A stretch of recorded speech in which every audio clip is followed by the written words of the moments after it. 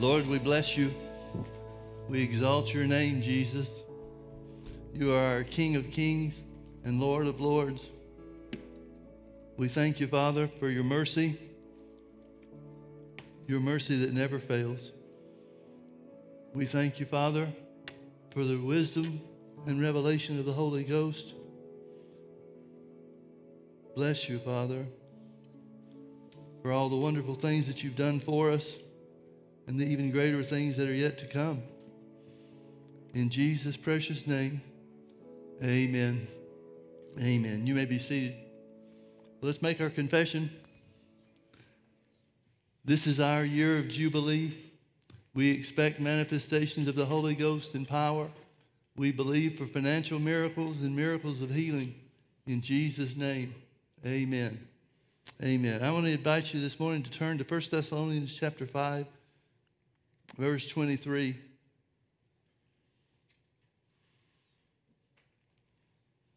Paul, writing to the church, said, "And the very God of peace sanctify you wholly," or completely. "And I pray, God, your whole spirit and soul and body be preserved blameless unto the coming of our Lord Jesus Christ." The Bible tells us in John chapter 4, verse 24, when Jesus is talking to the woman at the well of Samaria, he says, "God is a spirit, and they that worship him must worship him in spirit and in truth." Well, we know that the Bible says that God created man in his image after his likeness. He made him as much like himself as he could. So if God is a spirit and he created man in his image, then man is, by definition, a spirit being. You remember also in Matthew chapter 4, when Jesus was tempted of the devil, he responded to the temptation, "Man shall not live by bread alone, but by every word that proceedeth out of the mouth of God." John 6:63, Jesus said, "The words that I speak unto you, they are spirit and they are life." Folks, man belongs to the spirit realm.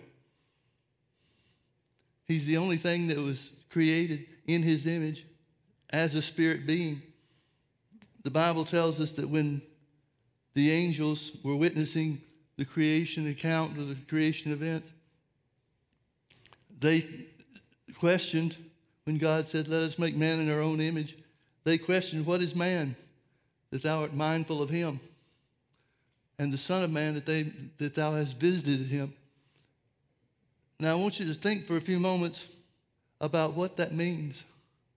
The angels had no idea what man was. That means for all of eternity past, for all the things that God has done, all the things that God has created, and certainly you realize that the first thing, the creation account where God created man, was not the only thing or the first thing that God's ever created. But man was never, or nothing like man was ever created before that the angels would have recognized. Now the Bible tells us in Hebrews chapter 11,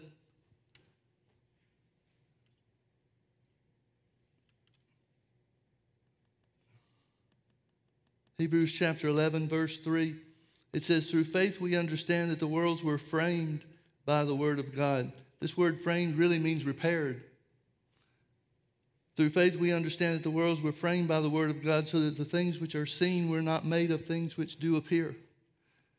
He says there's an unseen realm that's greater than the seen realm. There's an unseen realm, or the spirit realm, that is greater than the physical realm. And the reason we know it's greater than the physical realm is because the physical realm was created out of the unseen realm.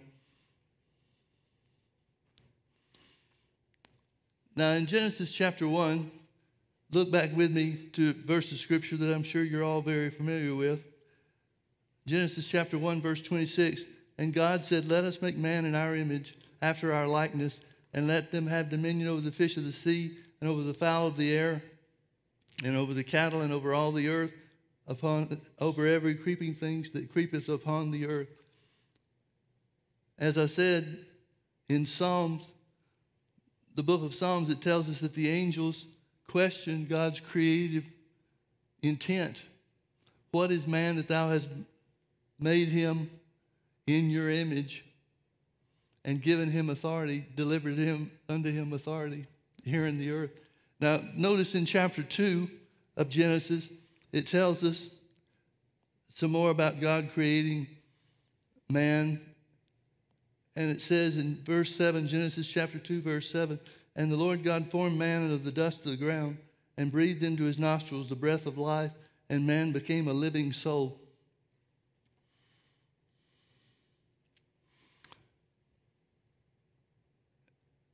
Let me ask you a question. Does God breathe?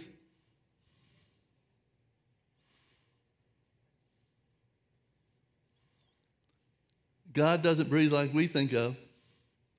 Because if God needed oxygen, then he couldn't be God. He'd be dependent on something else outside of himself to exist. So here where the Bible says that God breathed into man,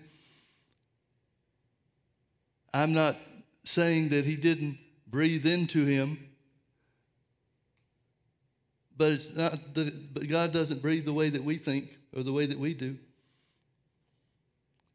We know that Jesus, after he was crucified and resurrected, ate with the disciples, but God's not dependent on food either, or he couldn't be God. If God required oxygen to breathe, then there'd be a lot of his creation that he couldn't even access. He couldn't be the God over space, outer space that is. He couldn't be God over the galaxies and the millions of planets and stars and other things that are in outer space if he was dependent on oxygen.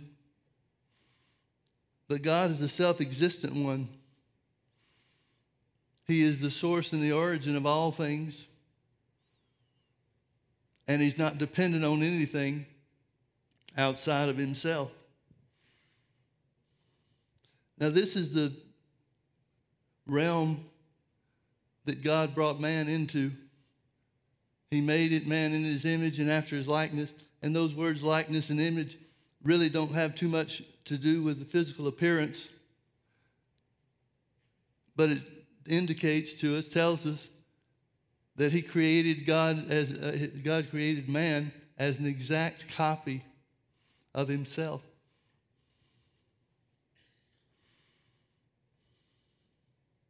Now, Paul talks about the inner man and the outer man a good deal in the letters that he wrote to the church. He wrote in Romans chapter 7, verse 22, I delight in the law of God after the inward man.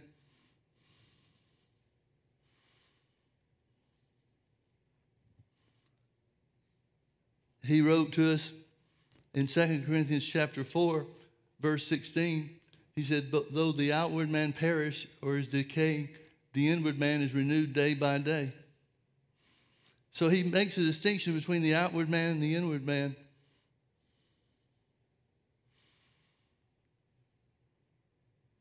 Peter calls him the hidden man of the heart.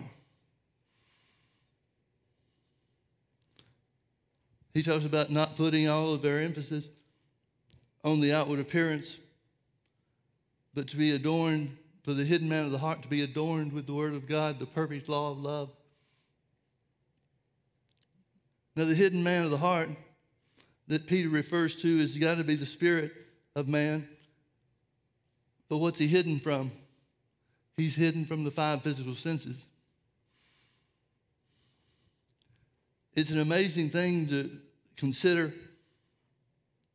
the billions and trillions of dollars that have been spent by mankind on physical culture, physical development,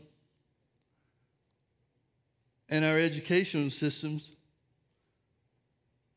at their best,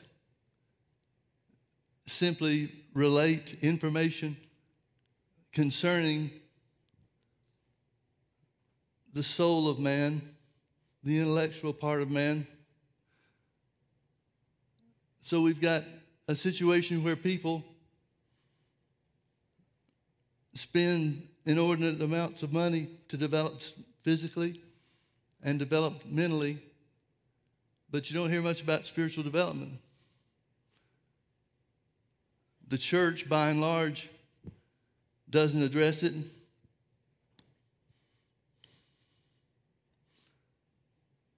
But if God has created man in his own image, a spirit being, then what would be more needful or appropriate than to develop your spirit, man? Look with me over to Romans chapter 8, please. Romans chapter 8.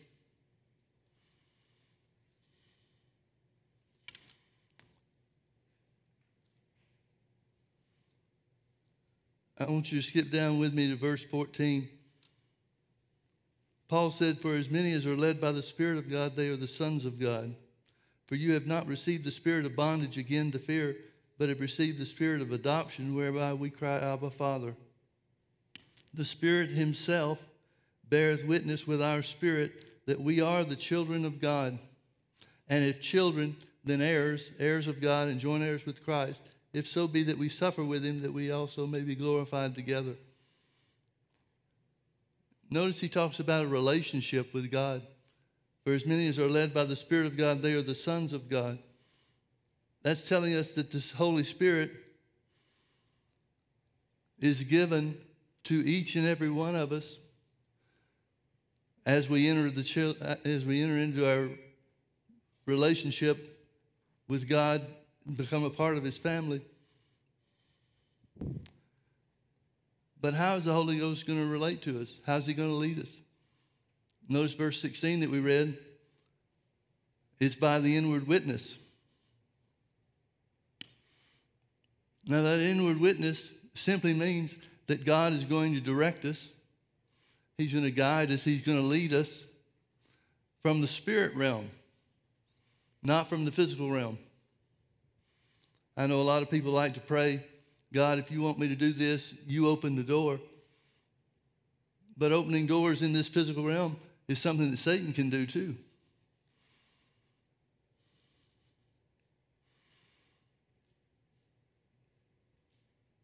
We can't trust the guidance of the Holy Ghost that the Bible says belongs to us as children of God by looking at or considering natural things.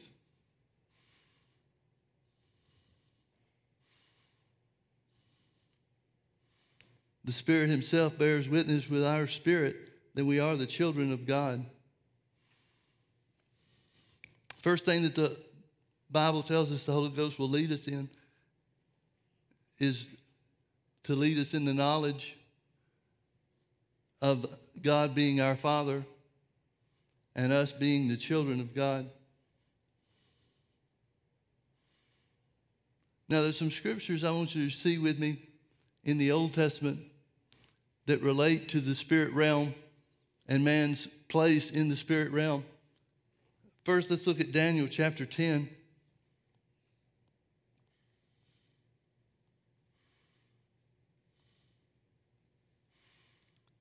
Daniel goes on a fast because he sees that the time that was prophesied for Israel to come out of bondage is coming soon. And so he begins a fast, and he's 3 weeks into this fast when it tells us that an angel appeared to Daniel and brought him the answer that he was seeking. And in talking to this angel, he said in verse 11, "He said unto me, O Daniel, a man greatly beloved, understand the words that I speak unto thee, and stand upright, for unto thee am I now sent." And when he had spoken this word unto me, I stood trembling. Then he said unto me, "Fear not, Daniel, for from the first day that thou didst set thine heart to understand and to chasten thyself before thy God, thy words were heard, and I am come for thy words." Well, the first day was 3 weeks earlier. 3 weeks have gone by since he first prayed and asked God for the answer. So what happened? Notice verse 13, but the prince of the kingdom of Persia withstood me 21 days. But lo, Michael, one of the chief princes, came to help me, and I remained there with the kings of Persia. So something was hindering the answer that Daniel was seeking from God. Something was taking place, a strong force was taking place to hinder Daniel from getting his answer. This conflict, or this hindrance, was a conflict in the spirit realm. I wonder how many other times in our lives we prayed for something and it was delayed, and so we gave up thinking that, well, maybe God doesn't want us to have that answer. But we have to realize that the spirit realm influences God's entrance into this physical realm. In 1 Kings chapter 17, I believe it is. Let me make sure I'm giving you the right reference. 2 Kings chapter 6. 2 Kings chapter 6 tells us about the king of Syria, I believe it was, that was waging war against Israel. And the king would make plans about where their encampments would be or where the troops would be placed. And Elisha was given that information by the Spirit of God. And so he would warn the king of Israel not to go to a certain place or go to a certain, or take a certain path to some place, because that's where the enemy was. Well, the king of Syria began to think that he had a spy in his camp, because Israel always knew what they were going to do. And so he called his advisors in and presented the information to them. And he wanted to know from them how they could find out who the spy was. But one of them said that it was the prophet, talking about Elisha, that would tell their enemies, his enemies, the things that he said in his bedchamber. And so this king sent troops to capture the prophet. And the prophet had a servant named Gehazi. And this servant, well, we'll start reading in verse 15. And when the servant of the man of God was risen early and gone forth, behold, a host compassed the city, both with horses and chariots. And his servant said unto him, Alas, my master, how shall we do? The enemy's got him surrounded. And so he's asking, what are we going to do about this? And the prophet answered and said, Fear not, for they that be with us are more than they that are with them. And Elisha prayed and said, Lord, I pray thee, open his eyes, that he may see. And the Lord opened the eyes of the young man, and he saw, and behold, the mountain was full of horses and chariots of fire round about Elisha. Now, the Bible doesn't tell us that Elisha saw them. He may have seen them, or he may have seen them in times past. But he was persuaded, rightly persuaded, that the spirit realm offered them protection that couldn't be seen. They went on to take all these people captive. And instead of killing them, they showed them mercy and showed them love and sent them back to their own home. Now, how did Elisha know that the mountainsides were filled with chariots of fire? He couldn't see them. And until the Lord opened Gehazi's eyes, he couldn't see them either. But Elisha knew from experiences, at the very least, from experiences he had had before, prior experiences, and things that he saw or knew about the spirit realm. He knew they were there. One more scripture we want to look at to prove this point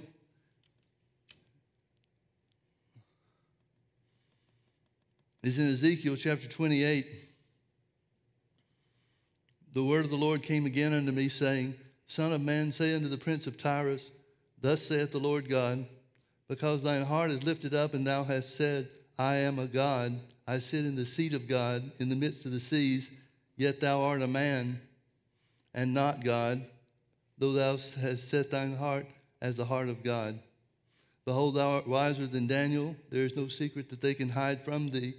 With thy wisdom and thine understanding thou hast gotten thee riches, and hast gotten gold and silver unto thy treasures.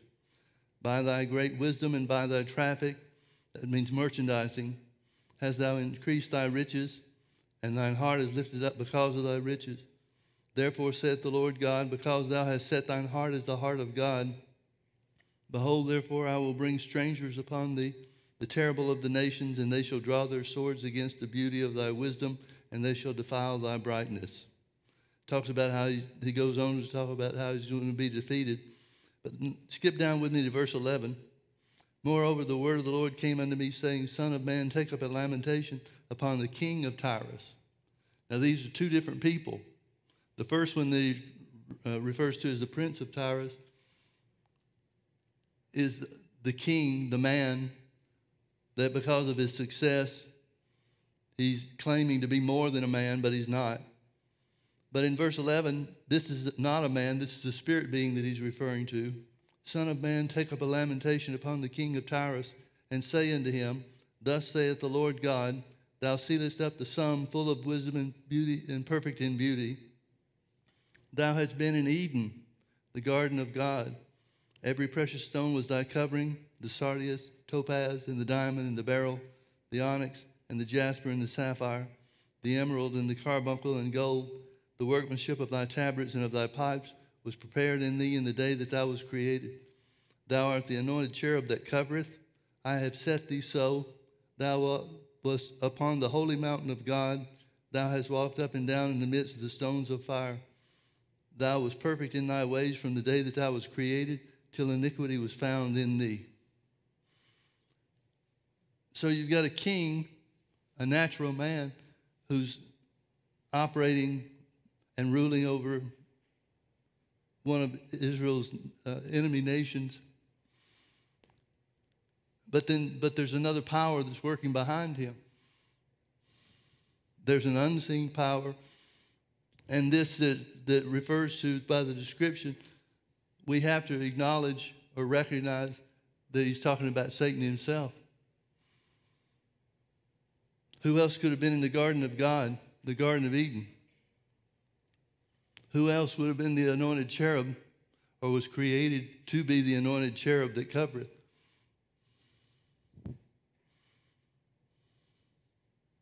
A lot of times we look at what's going on in the world around us in this physical realm, and we see the things that are happening and the actions that our government is taking, and we can get mad about it, or we can take umbrage at what political parties are doing and so forth. But there's a power behind them. The real enemy is not the government officials that we see that are doing evil things. The real enemy is the force that's driving them. The demonic force that influences them toward their wickedness.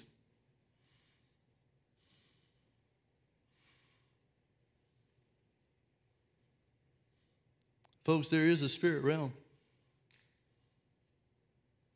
It's very real. In fact, it's more real than the physical realm that we're in.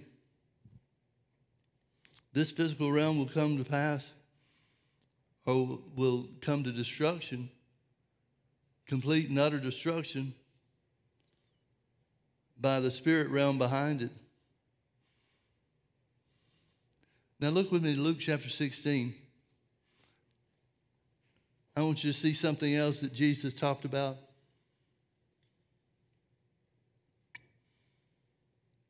Luke chapter 16, verse 19. There was a certain rich man which was clothed in purple and fine linen and fared sumptuously every day. And there was a certain beggar named Lazarus which was laid at his gate full of sores, and desiring to be fed with the crumbs which fell from the rich man's table. Moreover, the dogs came and licked his sores. Now, folks, notice that in both cases, in both the reference to both of these people, it says there was a certain man. In other words, this can't be a parable. A parable is when one thing is likened unto something else. For example, Jesus talked about how that faith was like a tree that would grow and flourish and so forth. This is not talking about something that's like anything else. It says that there was a certain rich man. There was a certain beggar named Lazarus. That means there was a specific person that he's referring to. Verse 22, and it came to pass that the beggar died and was carried by the angels into Abraham's bosom. The rich man also died and was buried. And in hell he lifted up his eyes, being in torments, and seeing Abraham afar off and Lazarus in his bosom. Now notice what it speaks of concerning the death of these two individuals. Verse 22 says, the beggar died and was carried by the angels into Abraham's bosom. The rich man also died and was buried. Notice where it talks about Lazarus was taken by the angels. His body died, but he's still alive. His body died, but the real him still exists. Very seldom does the Bible speak of death in physical terms or the end, the cessation of life. The death of the body is not the death of the individual. Both the rich man and Lazarus died, but they continued to exist. And in hell, he, talking about the rich man, lifted up his eyes, being in torments, and seeing Abraham afar off and Lazarus in his bosom. And he cried and said, Father Abraham, have mercy on me, and send Lazarus that he may dip the tip of his finger in water and cool my tongue, for I am tormented in this flame. But Abraham said, Son, remember that thou in thy lifetime received thy good things, and likewise Lazarus evil things. But now he is comforted, and thou art tormented. And beside all this, between us and you, there is a great gulf fixed, so that they which would pass from hence to you cannot, neither can they pass to us that would come from thence. Then he said, I pray therefore, Father, that thou would send him to my father's house. For I have 5 brethren, that he may testify unto them, lest they also come into this place of torment. Abraham said unto him, They have Moses and the prophets, let them hear him. And he said, Nay, Father Abraham, but if one went to them from the dead, they will repent. And he said unto them, If they hear not Moses and the prophets, neither will they be persuaded, though one rose from the dead. Now, folks, this is an Old Testament occurrence. By that I mean Jesus has not gone to the cross or been resurrected from the dead at the time that he tells about this. And so at this time, the time of this story, heaven was not available because Jesus had not yet paid mankind's price for sin. So it tells us, the scripture tells us, that until Jesus was raised from the dead, there were 2 compartments in hell. One was the place of torment, where the rich man was, and the other was a place of comfort. This is also referred to in Jesus speaking to the thief on the cross about paradise. When he spoke of paradise, he's talking about Abraham's bosom. Now notice that neither the rich man nor Lazarus seems to be hindered, the real them, the spirit I'm talking about, neither seem to be hindered by the lack of their body. People sometimes have questions about what things are going to be like in heaven. Will we know people that we knew here on the earth? Will we know them in heaven? The rich man seems to know Lazarus. The rich man is experiencing torment. That's not physical torment. So there's something about the spirit realm regarding hell and the place of torments that it refers to. The rich man recognizes Abraham. We don't know how he recognizes him because Abraham had lived and died long before this guy ever came on the scene. But he's heard enough stories about Abraham to attach recognition to him. So his memory is intact. His mental faculties are intact. His emotions are intact. Not only from the torment side of things, but also for compassion for his brothers that are left on the earth and still alive.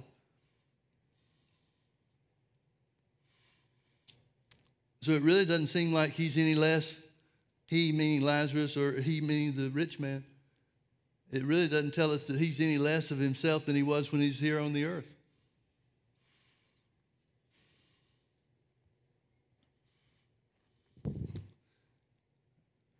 When Paul wrote to the church, he talked about the dilemma that he was in. He had a desire to depart and be with Christ, which was far better. But he knew that the church here on the earth still needed him. So he wanted to go.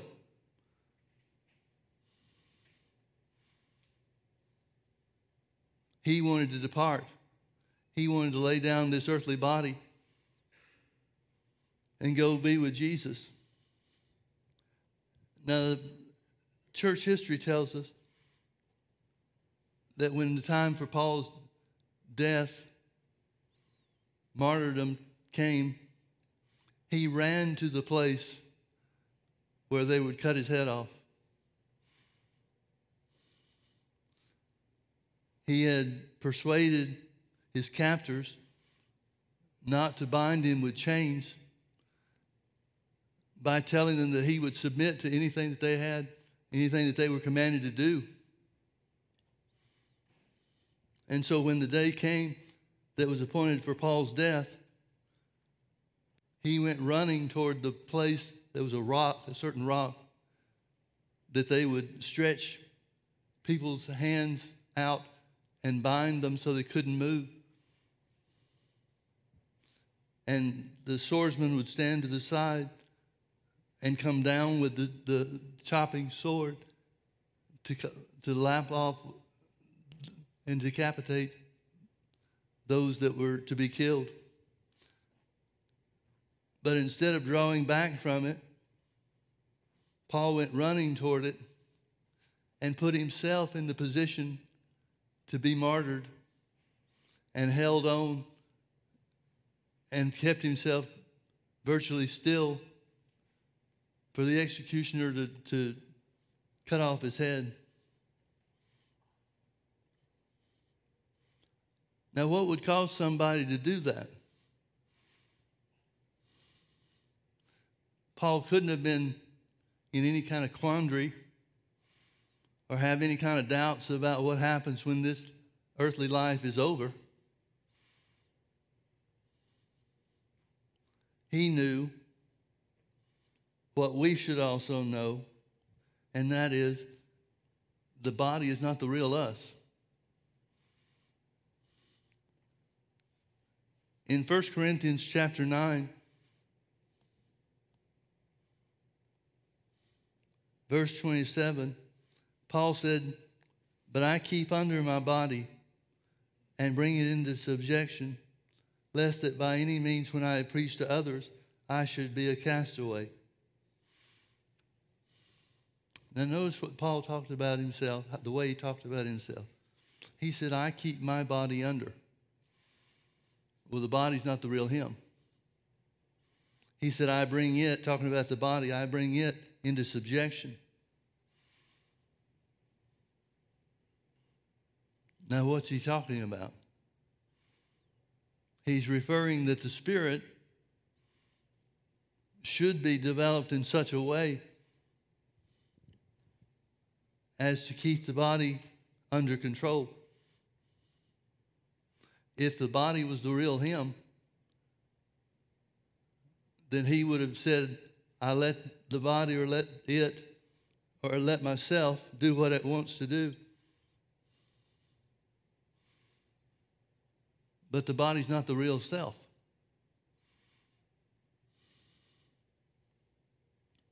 You remember in 2 Corinthians chapter 5, verse 17, if any man be in Christ, he's a new creature, a new creation, a new species of being, one translation said. Old things are passed away, and behold, all things have become new. What old things passed away? Well, physical things didn't pass away. You don't change your hair color, your eye color when you get saved. If you're bald when you get saved, it doesn't put hair back on your head.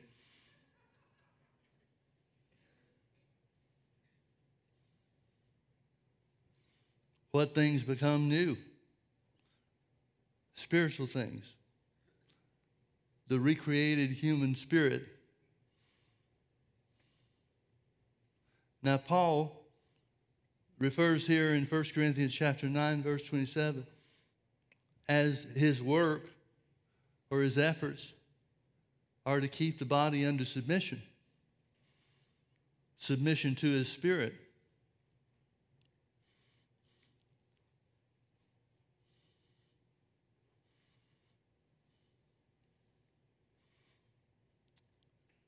You remember in Romans chapter 12, Paul talks about presenting your bodies a living sacrifice, holy and acceptable unto God, which is your reasonable service. Several translations say instead of reasonable service, they say spiritual worship.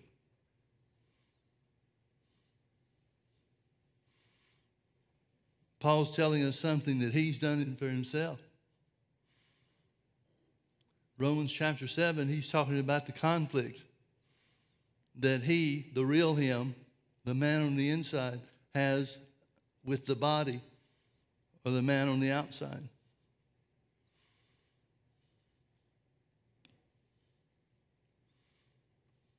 So where the Bible tells us, and this is the key, the foundation to spiritual development, Paul tells us that the way to worship God in spirit and in truth is to allow our spirit man to dominate our flesh. He goes on in Romans chapter 12 and verse 2 to tell us the importance of renewing our mind, not being conformed to this world, but being transformed by the renewing of our mind, that we may prove or experience what is that good and acceptable and perfect will of God. Let's stop for a minute and consider how much of the church, how much in a percentage basis, how much of the church really exercises themselves to renew their mind to the Word and to present their bodies a living sacrifice. What would you guess it would be? 30% maybe? Less than that, perhaps?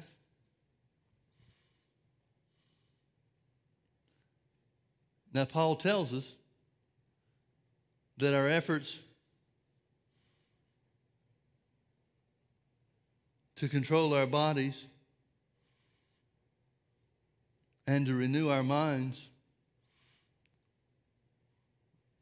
that it brings about something that in my estimation is the greatest or one of the greatest things, truths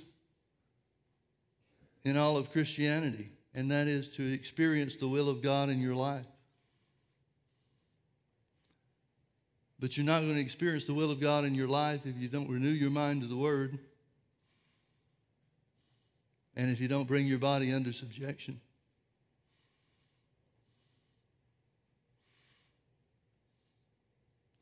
We've got what I might estimate 80 or more % of the church that never gets out of a babyhood stage of Christianity. And more importantly, never finds and experiences the will of God for their life.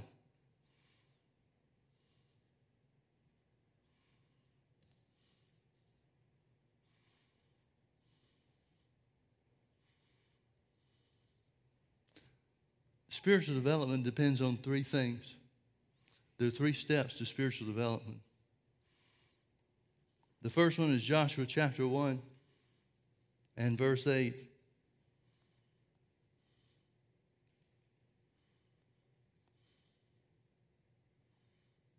This book of the law shall not depart out of thy mouth, but thou shalt meditate therein day and night, that thou mayest observe to do according to all that's written therein. For then thou shalt make thy way prosperous, and then thou shalt have good success.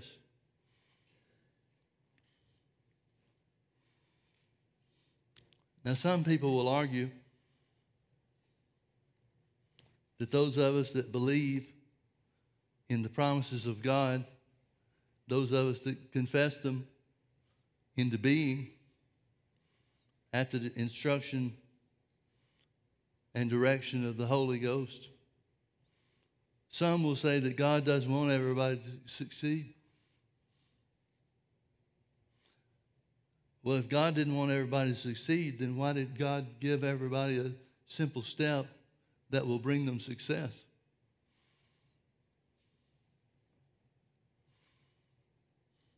If God didn't want you to make your way prosperous, why did he tell you how to do it?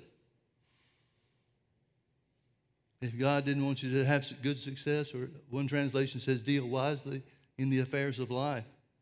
If God didn't want you to deal wisely in the affairs of life, why did he tell you what will bring about that wisdom that will bring success? So few Christians ever discover the real blessing of confessing God's word.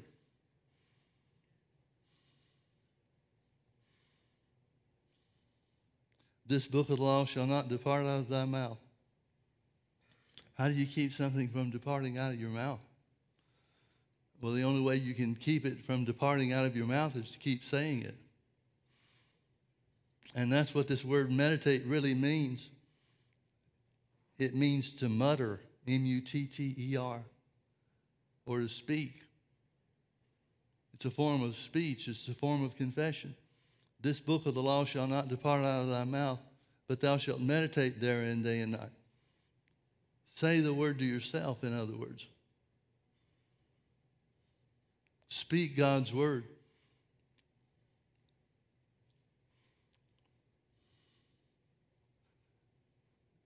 Folks, we don't believe anybody like we believe ourselves. We have seen people, and we can use for an example times where people have had a low opinion of themselves and failed to live up to their potential because of their own mouth and their own thoughts about themselves. Now, we may be able to see from the outside that the things they're believing about themselves and the things that they tell themselves are not true, at least perhaps not to the degree that they believe it to be. But no matter what we may think about somebody else, good or bad,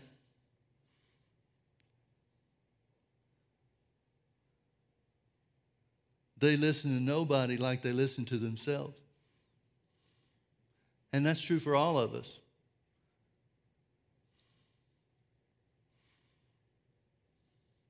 We're bound by the things that we think about ourselves. We're bound by the things that we say about ourselves. That's why it's so important to renew our minds to the Word.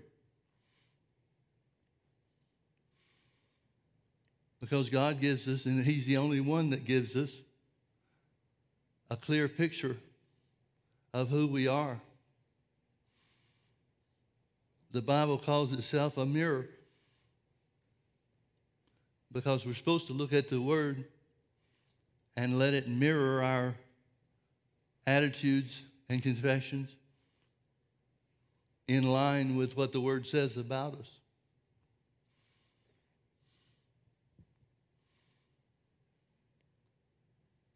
So He said not to let the Word depart from your mouth.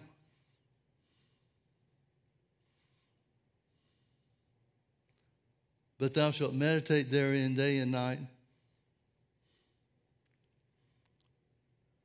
Now, folks, according to the Scripture, meditation is to be done day and night. Now, the rest of your time is yours. But day and night are supposed to be given to meditating in the Word, speaking the Word to yourself.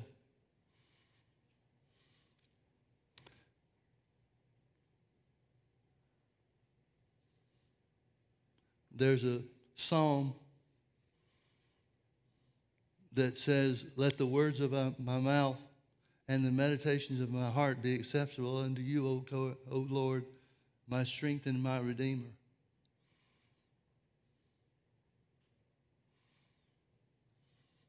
Not too many people think of pleasing God or serving God by confessing the Word.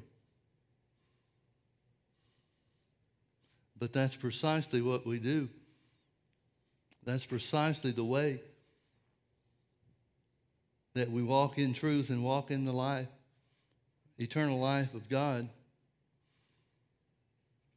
by meditating and speaking the Word over ourselves and to ourselves.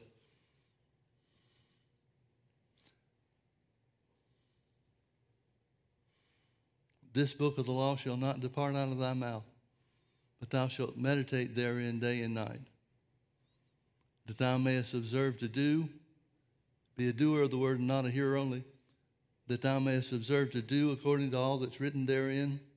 For then thou shalt make thy way prosperous, and then thou shalt have good success. So the first step toward spiritual development is to speak the word to yourself.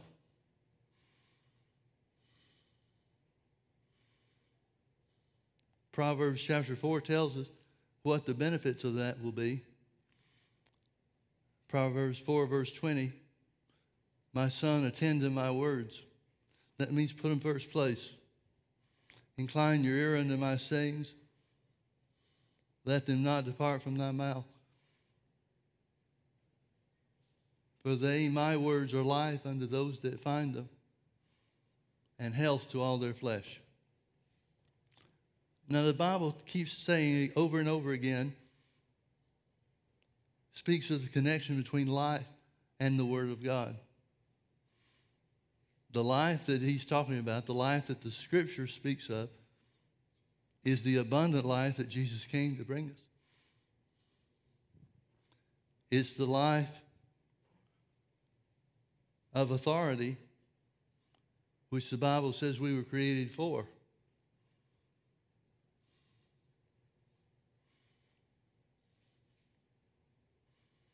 Man shall not live by bread alone, but by every word that proceeds out of the mouth of God.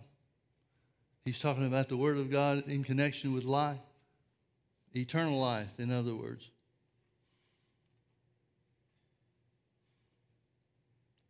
The words that I say to you, they are spirit, they are life.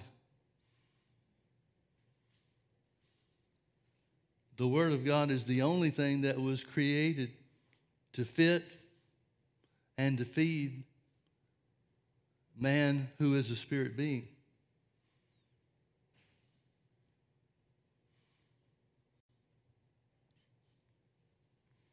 Hebrews chapter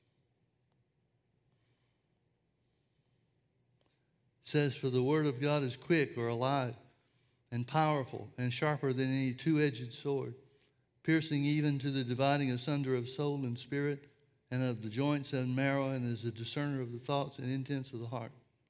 The only thing that can divide between soul and spirit is the Word of God.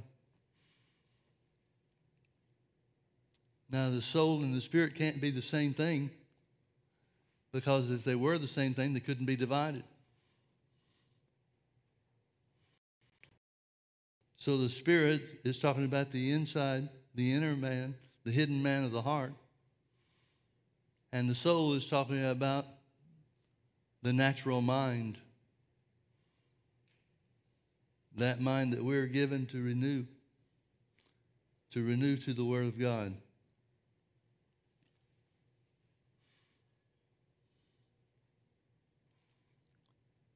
So the first step towards spiritual growth and development is to renew your mind to the Word, or confess the Word, meditate in the Word day and night.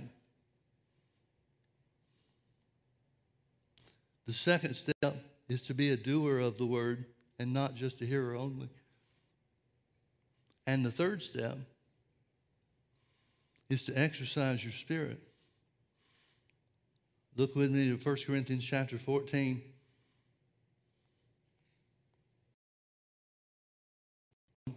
My spirit prayeth, but my understanding is unfruitful. What is it then? I will pray with the spirit, and I will pray with the understanding also. I will sing with the spirit, and I will sing with the understanding also. One of the ways you can exercise your spirit is by speaking in tongues.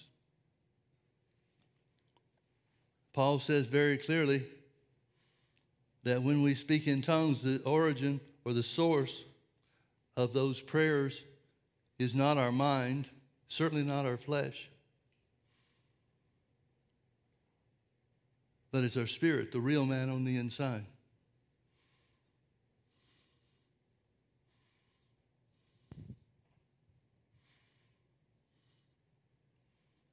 The Bible tells us that when we speak in tongues and pray in tongues,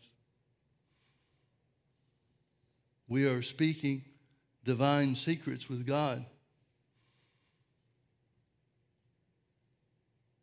That's one reason why the devil doesn't want you to do it.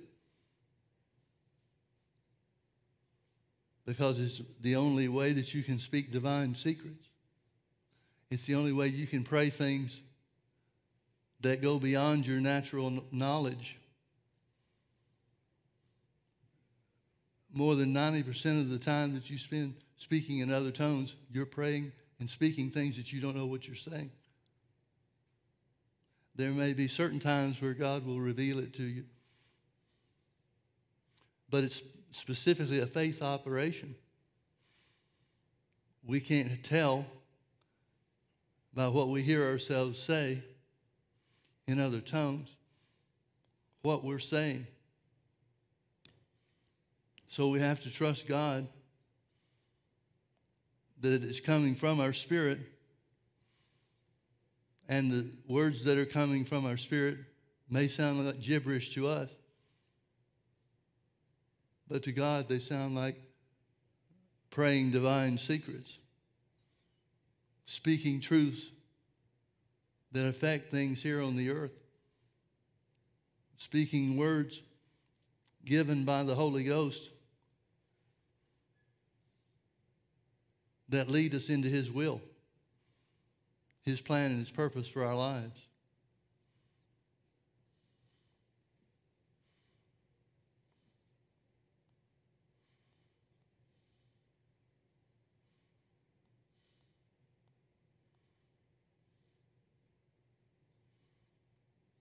Let me close with 2 Corinthians chapter 4, verse 16.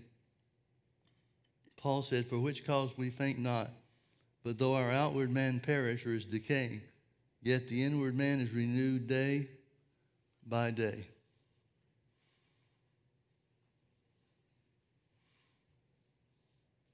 Our spirits never age.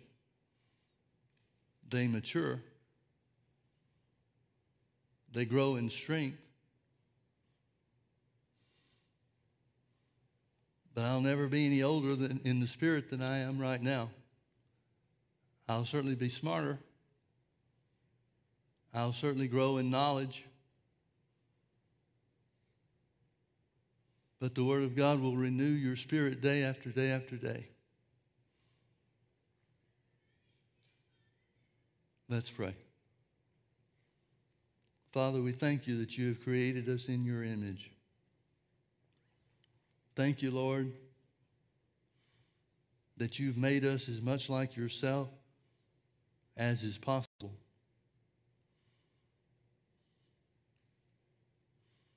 We thank you, Father, for the work that your word does in us and for us. We thank you, Father, for leading us and guiding us by your Spirit.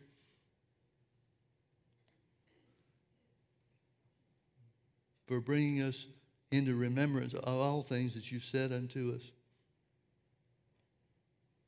For showing us things to come because we put you first. We love you, Father, and we thank you for our goodness, your goodness to us. In Jesus' precious name, amen. Let's all stand. Let's make our confession again before we go. You ready? This is our year of Jubilee. We expect manifestations of the Holy Ghost and power. We believe for financial miracles and for miracles of healing in Jesus' name. Amen. Amen. God bless you, folks.